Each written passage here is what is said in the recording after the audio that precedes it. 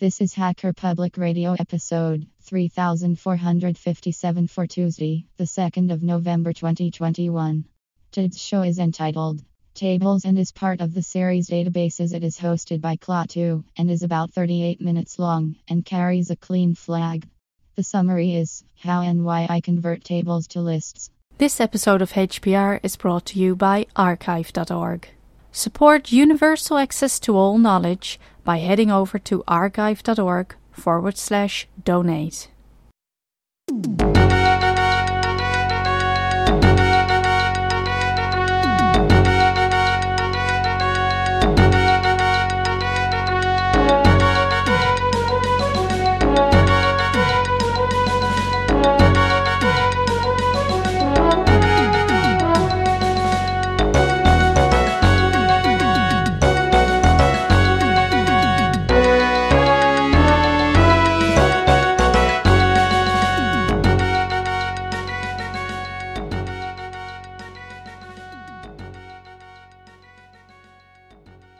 Hey everybody, I got a message on Mastodon from a person named FToys, and they said that they were listening to a show about from me about macros and how they used to use macros to generate tables in HTML, and it got me to thinking about how much I hate tables, but also I can see the appreciation for tables.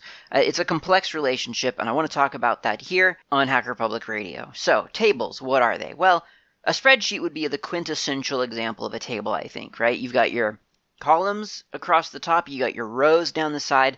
The intersection of those, as you kind of scroll across the page, are called cells. That's where a row and a column intersect, as it were. It's called a cell, and in that cell, there's information. Now, we see this model of content delivery in lots of different places. We see it in books, and they're quite useful, actually. I have a book here in front of me that has a lot of tables in it.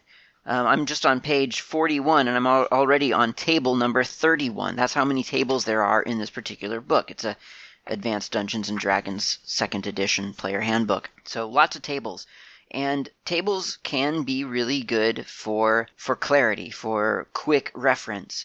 And tables also have a kind of implicit communication that they carry with them. And, you see a table and you understand what you're looking at. You know that you are about to see something, usually some kind of almost a comparison, if maybe it's not exactly a comparison, but in a way it's a comparison almost no matter what, because there are different cells, and the further you go along in the table, the information gets modified by what column and row it happens to fall in.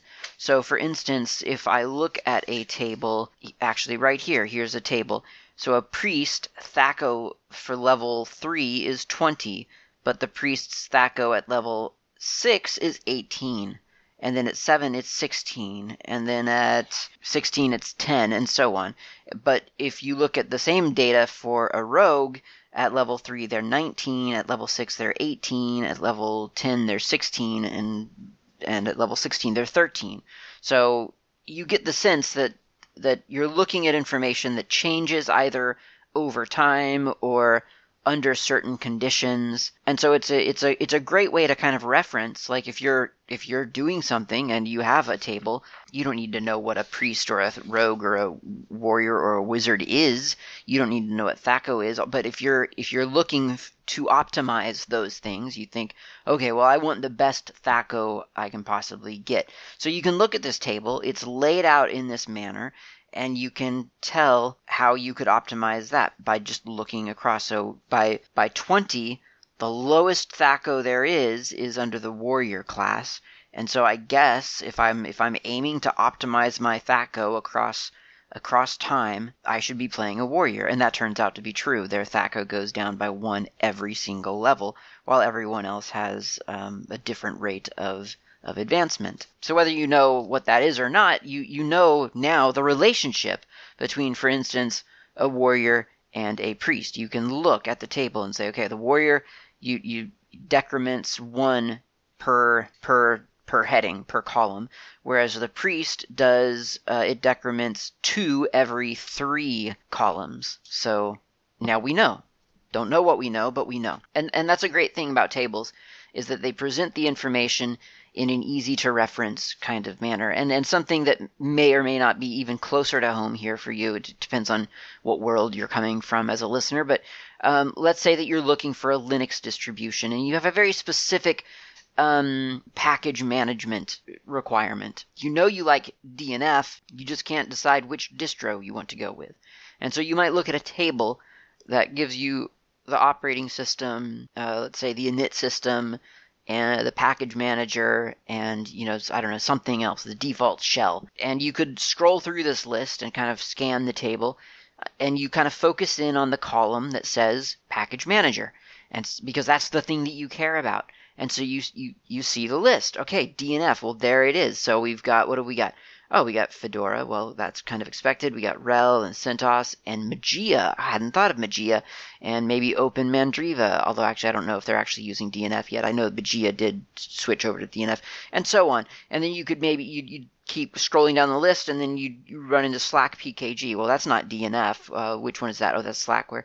Emerge, that's Gentoo, okay. And then apt, and that list would go on for half of a page or several pages, and so on. So you can use a table as a way to focus in on a specific kind of information and then cross-reference what kind of data surrounds the thing that you care about. It is it is a visual sort of way to select a table in a database. So that's a table. Tables are really good. They're great. They're great for reference. They're quick. They're fast. They communicate the differences of data to the reader quickly.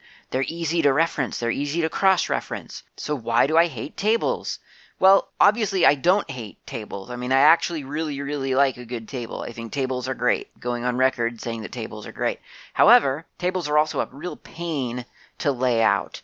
And I mean, initially they're not. I mean, you have a table, you generate the table in whatever formatting tool you're using, whether it's a word processor or code like HTML or XML, and it's done, and you're happy with it. The problems usually come around in two different places. One is maintenance, and the other is, probably not in this order actually, one is maintenance, and the other is physical layout. So tables, I'll just start with the layout because this is the obvious one, and the reason I really, really hate it.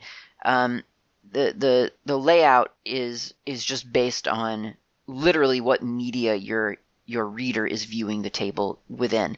So if you're writing your initial table for, I don't know, the internet, then you probably have essentially the entire screen of your user, and there's no way of telling what that user's screen is, but we all kind of assume a reasonably modern display.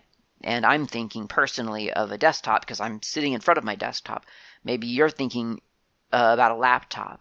Either way, they're all about, 1920 by 1080, or maybe they're a lot larger now. Whatever it is, it's kind of like, a big display that you can look at a document, whatever a document is, on full screen, and you get the whole thing. Well, that in itself poses one problem, and we've probably all seen this, where you're on a page that has set its table to just take up as much width as it possibly can, and you think, great, well, now I'm never going to have a problem cross-referencing this table because it's big, taking up the entire width of my document. But have you ever tried to look at like a 3-column table that has forced itself to spread out into a physical, like a 30-inch thing? Every column is like literally physically 10 inches wide. It gets kind of stupid, and it gets a little bit difficult to track the data across the page. Then, at least it is for me,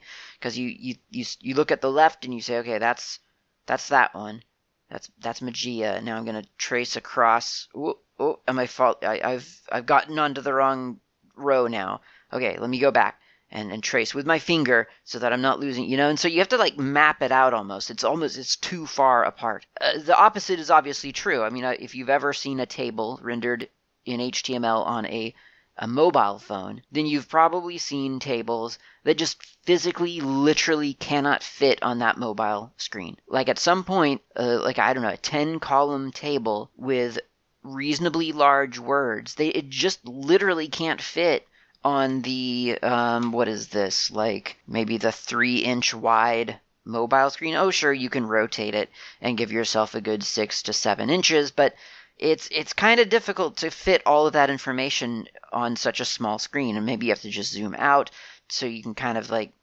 make it all fit, or maybe you have to zoom in and then just keep scrolling around, and so you're kind of like looking through this weird sort of view portal at this larger table. It's really clunky, and that's, you know, if you're trying to optimize that from the user perspective, it's clunky in lots of different examples that I've just gone over.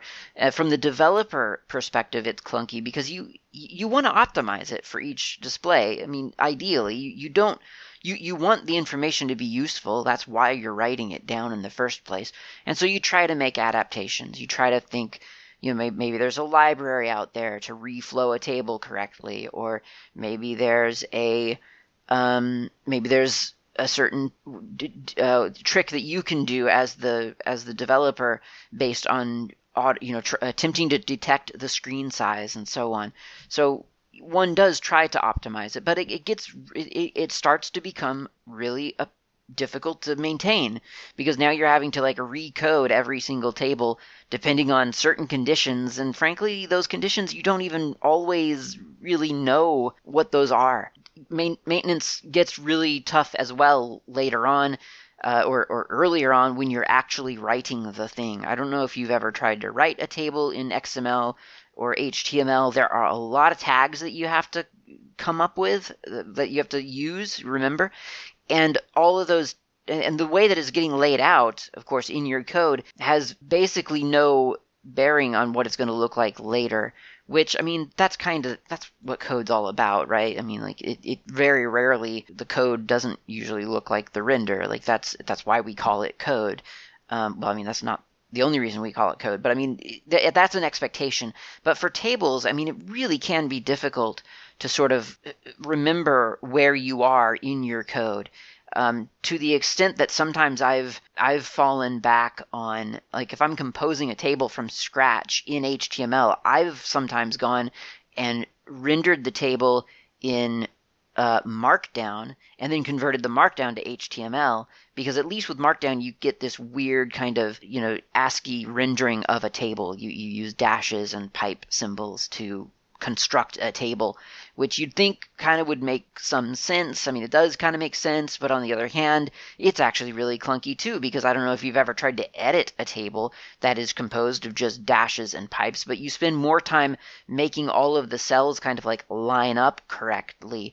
Org mode helps with this. It has some really nice table tools that kind of help with that, but it can be really, really clunky, and sometimes you just think, why am I doing it this way? Why don't I just open up a spreadsheet and put the information in there and then, I don't know, convert that to HTML somehow or something like that. So it's not fun is the point. And those are the reasons I really don't like tables. And I really, really like the idea of being able to construct information and then deliver it in lots of different ways. So if I've written something down, I want to know, I find great comfort in knowing that I can then export that document. The source code of that document can be converted and exported or whatever into multiple formats, meaning I should be able to deliver the thing that I am trying to communicate. I should be able to deliver that as a plain text document, Markdown, whatever, as the source code itself, XML or whatever. I should be able to export it as HTML. I should be able to export it as EPUB, PDF, some kind of word processing document, and whatever else comes around. You know, like whatever other format there might be. I want to know that there's one source code, and from that one source code, I can render out to a lot of different formats. Because presumably, my readers are going to want a lot of different formats. And presumably, there are formats out there in the future that I have not anticipated yet that I would like to have some kind of, future proof against or getting into, I want to be able to just sort of inherit those future formats. And I don't know what those will be, but ideally I'll be prepared for them. And I'm not going to have 31 or 81 or 120 tables that I then have to go through and manually modify because I didn't expect there to be some other format for delivery, for content delivery. So I've established why tables are great. I've told you why I think tables are horrible to deal with as an author / developer / content creator. And now I'm going to talk about what I do about tables in real life. Like, this isn't a dogmatic type of thing. This isn't something that always happens no matter what with me. It is something that usually happens, though. It is something that is very common for me to do, and that is to convert tables into some other format of data. And this is data conversion. Like, this is the kind of thing that you might do with a programming language. You're parsing some kind of data, you're parsing it and converting it to some other schema. This isn't a mindless thing that you can count on making sense all the time. You sometimes have to really restructure the data, but that in itself, I think, is an interesting challenge. So let's take something that probably many of us will be at least vaguely familiar with, and I'm going to try to do it sort of really simple, really easy. We'll take it slow, and we'll convert a couple of different tables to lists. Okay, so let's say you've got a table. The top, and I'm keeping it really simple here, the top row is OS, Init System, and Package Manager. Those are our columns. So 3 columns: OS, Init System, Package Manager. Down the side, under OS, we'll have Fedora, Slackware, and Gentoo. Rows, columns, simple. So under Fedora, as the init system, we'll have systemd, and the package manager is DNF. Slackware, we've got BSD for the init system, or BSD-style for the init system, slackpkg for the package manager. And then Gentoo, we've got OpenRC for the init system, and package manager emerge. I mean, let's not get into questions of whether or not Gentoo would necessarily insist on OpenRC being the init system, because it's quite a flexible system. You could build it with something else. Same goes, frankly, for Slackware. But we'll just leave it with that, just so we have different data through our table. Now, as a table, that's a 3-column table. It's 4 rows. Well, maybe you could say 3 rows with a header row, but I mean, that's 4 rows. It's quite likely that actually probably wouldn't be a super problematic table, but it'll be the example. So instead of structuring it as a table, which again, admittedly, especially if we imagine under that Fedora wouldn't be the only entry for instance, systemd and DNF combination. Like, there'd certainly be RHEL, there'd certainly be CentOS, there'd certainly be Mageia. Haven't looked at OpenMandriva in preparation for this episode, so I don't remember what they're up to right now. But you'd have more there. Slackware would be on a line of its own. Although maybe not, maybe there'd be some systems under Slackware that would also be using a BSD or BSD-style init system. So maybe there would be some listed there. OpenRC, maybe there'd be some other things that we could list there, like Arch or something. I don't know. So you can imagine this list being bigger in really all of the different directions. But here we go. So instead of writing that as a table, I would choose to write that as a bulleted list, or possibly as a itemized list, or I should say, what is it called in DocBook? Variable list. And so you might have the heading, or the first bullet, as Fedora, and then under that you'd have 2 bullets. You'd have sub-bullets. You'd have init system, systemd, package manager, DNF. And then Slackware, init system, BSD, package managers, Gentoo, init system, OpenRC, package manager, emerge, and so on. So you would essentially get yourself into kind of a loop over the initial column, the OS column, and that would become your top level bullet points. And then you would subjugate the other cells in the table to sub bullet points under under that column, and that would be the loop, because you'd always have that predictable init system, package manager. heading, init system, package manager, heading, init system, package manager. So that works. It tells the same story data-wise. It delivers the exact same information, and it does so in such a way that is predictable and repeatable, which doesn't really make any difference except that it helps the user get that same kind of cross-reference advantage. So if I know that I'm looking at this list and all I care about is the package management system, then I know after like the first one or two that package manager is always going to be the second sub-bullet point under each heading. And I even label that every single time to really, really drive home. I mean, that's redundant, and you could argue that we should just, like for sort of conservation of bits, I guess, that we should just say Fedora, bullet point, systemd, bullet point, DNF, Slackware, bullet point, BSD-style, bullet point, Slack package, Gentoo, bullet point, open, but I mean, why do that? Like, why not? It doesn't cost that much extra to put a little heading in front of each one. So you've got the key and value pair. It's almost YAMLian. It's almost like YAML, really. I mean, if we're looking at this, it's essentially saying here's a sequence containing mappings, and that's what we're delivering. And it's relatively simple to scan through that, as a human with sort of human brain, human eyes. It's relatively simple to scan through that and extract the focus that you want. Is it as easy as looking at a table? I actually find that it is.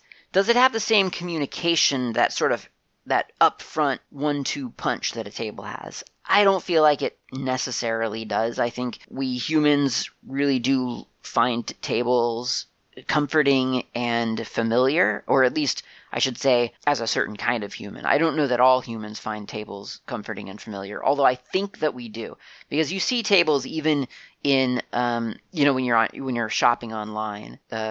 You'll look at comparisons, like, does this GPU have such and such? Or what about this subscription plan? What kind of benefits do you get with if you take this level of subscription versus that level of subscription, and so on? So you do kind of get those. You get that in a lot of different areas, I feel. So I think it might just be, sort of an inborn natural trait that you see a table and you understand what it's trying to communicate. Whereas a bullet list, you don't necessarily always know. Is this just a list of stuff, or is this a comparison of stuff? Like you do have to work a little bit harder to understand, or rather to establish what, for instance, a list is really trying to communicate to you. Like, what is the data structure? But through repetition and verbosity, I feel like that structure can be conveyed pretty quickly. And the benefit for me far outweighs losing that sort of upfront, hey, here's a table, now you know what you're going to be looking for.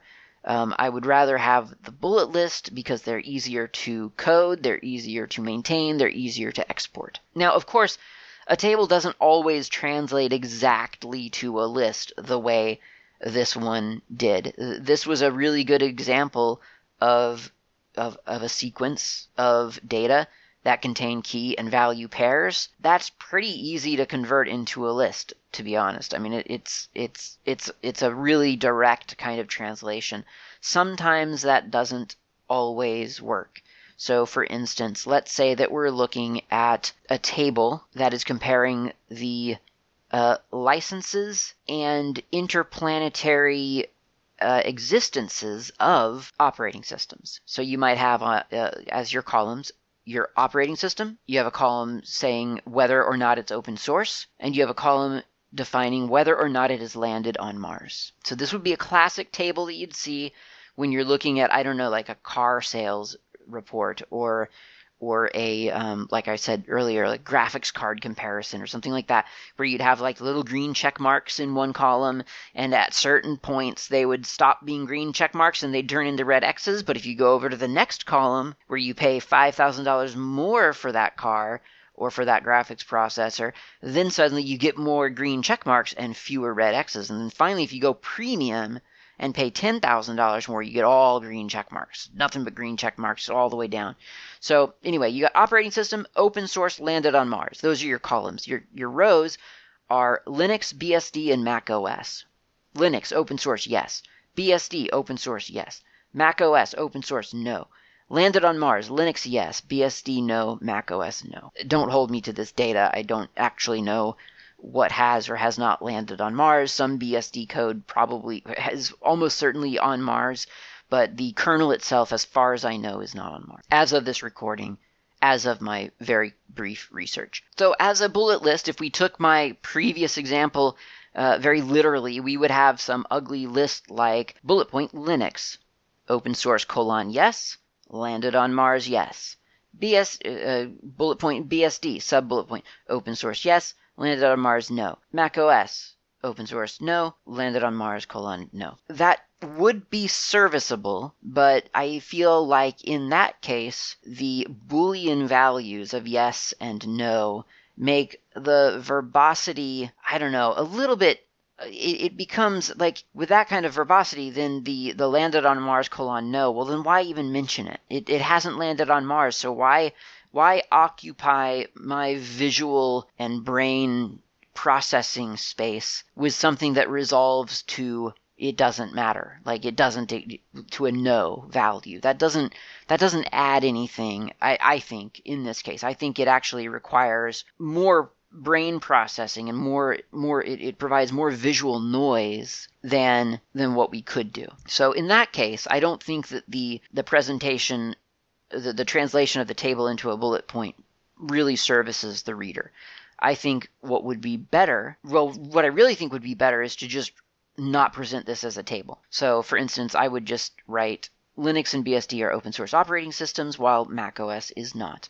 Of these POSIX-compliant systems, only Linux has landed on Mars so far. There. I've just delivered the same amount of information in 2 sentences and in a clearer and more fluid fashion. Now, to be fair, that might not always be the intent. Like, you might not want to be writing prose. You may actually want to provide people with sort of the data. I mean, certainly you always have the choice of just taking that data and doing a literal translation where you make the first row, the first cells, the first column of cells, the main bullet points, and then sub bullet points of key and value pairs. That totally works. But I'm trying to get an example where maybe that isn't optimal. Like maybe that's not what you're trying to do. So it's just maybe the thing that you defaulted to. Well, I'm doing tables anyway. I might as well put this comparison into a table. But let's assume for a moment that that's not necessary. You don't need the green check marks and red X's. You're just trying to convey the information. So another way to do that could be to summarize what's common and then highlight the differences. So for instance, you might write one line that says, or I guess two lines, there are a few Linux systems on Mars. Neither BSD or macOS have yet landed on Mars. And then as bullet point, Linux and BSD are both open source. macOS is based partially on open source and includes components from the BSD, KDE, GNU, and other projects. There. So now you've taken up visual sort of processing cycles with the bullet points, and you've highlighted as a group the common elements. So in one bullet point, you have defined what certain groups have in common. Linux and BSD are both open source. So that takes care of Linux open source, yes, landed on Mars, yes. BSD open source, yes, and that's it. So that highlights those 3 cells. We still have 3 cells that we haven't talked about, which is the fact that BSD is not landed on Mars, and that macOS is not open source and has not landed on Mars. So for the second bullet point, then we highlight the fact that macOS is only partially based on open source, so that takes care of the open source : no under along the macOS axis. And that's it. And then the sentence that we summarized the data, we've got there are Linux systems on Mars, so that's Linux landed on Mars, yes, and neither BSD or macOS have yet landed on Mars, so that's macOS no and BSD no for the landed on Mars. Still, other times you just have to question what the table's actual intent or purpose really is. And so to bring it back around to where we started with D&D, for instance, there are famously lots of tables in D&D books. That's just kind of it got started early on, and it proved useful and kind of endearing, and so they've persisted. And even in the latest edition of D&D, there are tables under each character class that sort of outlines the lifespan of that character. So if you choose, for instance, a barbarian to play a barbarian, then there's a table telling you how that barbarian is going to progress over the course of their duration, of their life in the game. And that's a useful thing. And I think in one way, you look at that table and you say, well, that's for a player who's looking through this handbook, trying to figure out what class they want to play. And they're going to look at this table and look at things like, well, what kind of bonuses do I get throughout each level? And they'll look at that. They'll look at the barbarian, for instance, and look at the progression of the barbarian. And they'll be happy with that. But then they'll go back and maybe flip over to the fighter and see what progression the fighter has and what kind of benefits they get across, through the course of their lifespan. And I think in a way that's kind of the intent of those tables, is to sort of be a summary and maybe a little bit of a shopping list for players as they try to choose which class they want to play. But if you really think about it, if you really look at that table and think about what's actually being conveyed, there's not really that much, there aren't a whole lot of specifics in that table. You get things like, at a certain level, you get a primal path. Well, what is a primal path? Well, if you've played D&D before 5th edition, then you know what a primal path, or you might know what a primal path is for a barbarian if you've played a barbarian. But you'll know that primal path is actually a set of other options. So you have to choose your primal path. So knowing that you get a primal path at 3rd level as a barbarian doesn't actually tell you anything. It just tells you at 3rd level you're going to have to make some new choices about sort of how your character develops. And that's not even summarized in this table. It's just an alert that, hey, you're going to have to make choices. Well, there's a certain implicit expectation here that you're going to have to make choices about your character. If you know anything about leveling up, whether you've played D&D or just a video game that has you do some action when you get a certain number of points, some kind of level up action, which is pretty common these days, then you know that at a new level you're going to have choices to make. That's an RPG. So I don't know how useful the table actually is in terms of sort of a summary of that character. And when I was adapting the free, under the open game license, the free rules of 5th edition for players who hadn't yet purchased the player handbook, I decided to render those tables as lists instead. And frankly, I was pretty happy with them. They are not, by any means, they are not, I think probably they take up more space than the table. I think there's no question about that. The table has the advantage of being able to use both vertical and horizontal space to its advantage, while bullet lists don't. They just use vertical space. So you get, on one page, you get 2 columns of a bullet list, whereas what really should be happening is like maybe a 1/4 of the page or a 1/3 of the page gets taken up by one glorious table. But I didn't want to have to deal with the table. I didn't find it fun to code the table.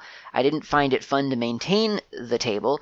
And so I chose, and I also didn't know what format my players would be consuming the data, because I was going to offer it to them as plain text. I was going to offer it to them as EPUB and as PDF, and I could probably offer it to them as HTML if I wanted to. So I didn't know what format they were going to consume this. So I didn't really want, especially in plain text, the table just looks horrific. It's a horrible thing to look at because it runs right off the page. ASCII text or mono-space text, I mean, it is as wide as it is, every single character.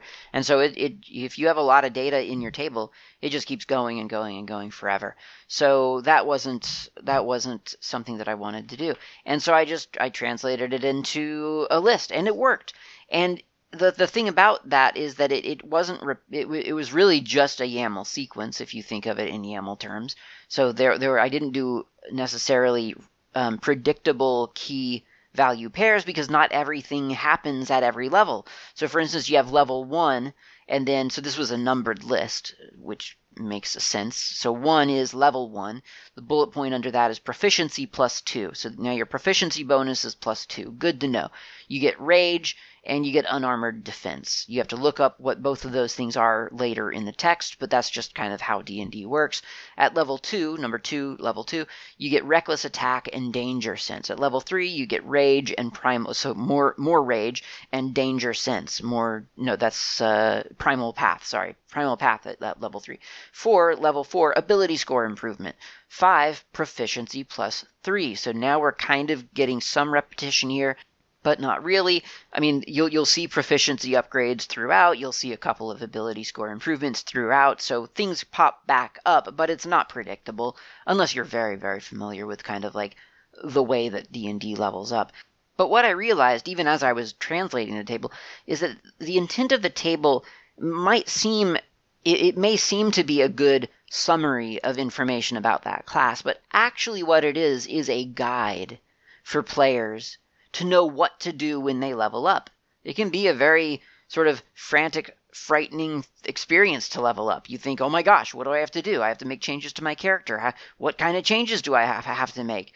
Well, with this list, it tells you correctly exactly what you need to do. And is it better than a table? Frankly, I think it is, to be honest, because a table doesn't necessarily say, here are the changes that you need to make. It more communicates the idea of, hey, here's an overview of what your class is going to be like over the course of level 1 through 20. That doesn't really, it's another step, I think, for many players to think, okay, so if this is an overview, it is also a recipe. Whereas a list, especially a numbered list, it just cries out, this is a recipe. This is an algorithm. These are the steps that you have to take.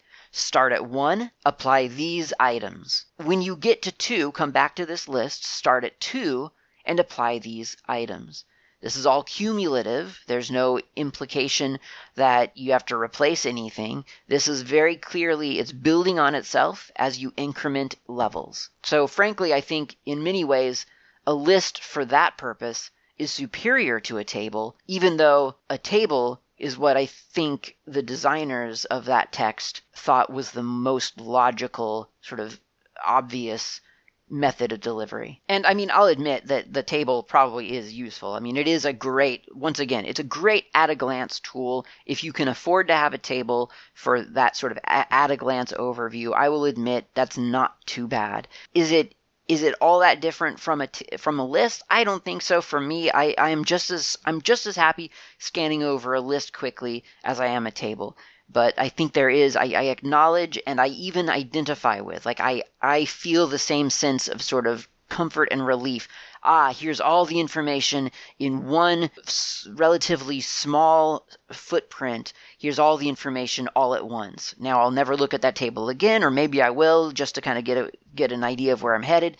But for the actual sort of step-by-step process, the list is actually really, really useful, and it has become my preferred method of consuming that information, interestingly. I would rather look at my lists than the tables in the D&D book when I'm playing a character. When I'm doing a quick reference as Dungeon Master to figure out for a player that might not be clear on some feature, then I often do flip straight to that table, because I'm like, hey, that's going to be all the information right where I need it. Although, frankly, I could also get that information from my list anyway. So I kind of like my list, is what I'm trying to say.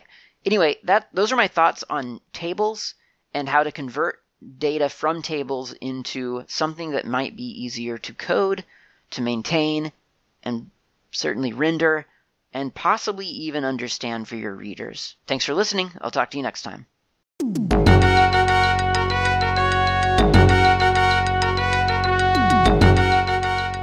You've been listening to Hacker Public Radio at hackerpublicradio.org. We are a community podcast network that releases shows every weekday, Monday through Friday. Today's show, like all our shows, was contributed by an HPR listener like yourself. If you ever thought of recording a podcast, then click on our contribute link to find out how easy it really is. Hacker Public Radio was founded by the Digital Dog Pound and the Infonomicon Computer Club and is part of the binary revolution at binrev.com. If you have comments on today's show, please email the host directly, leave a comment on the website, or record a follow-up episode yourself. Unless otherwise stated, today's show is released under a Creative Commons Attribution Share Alike 3.0 license.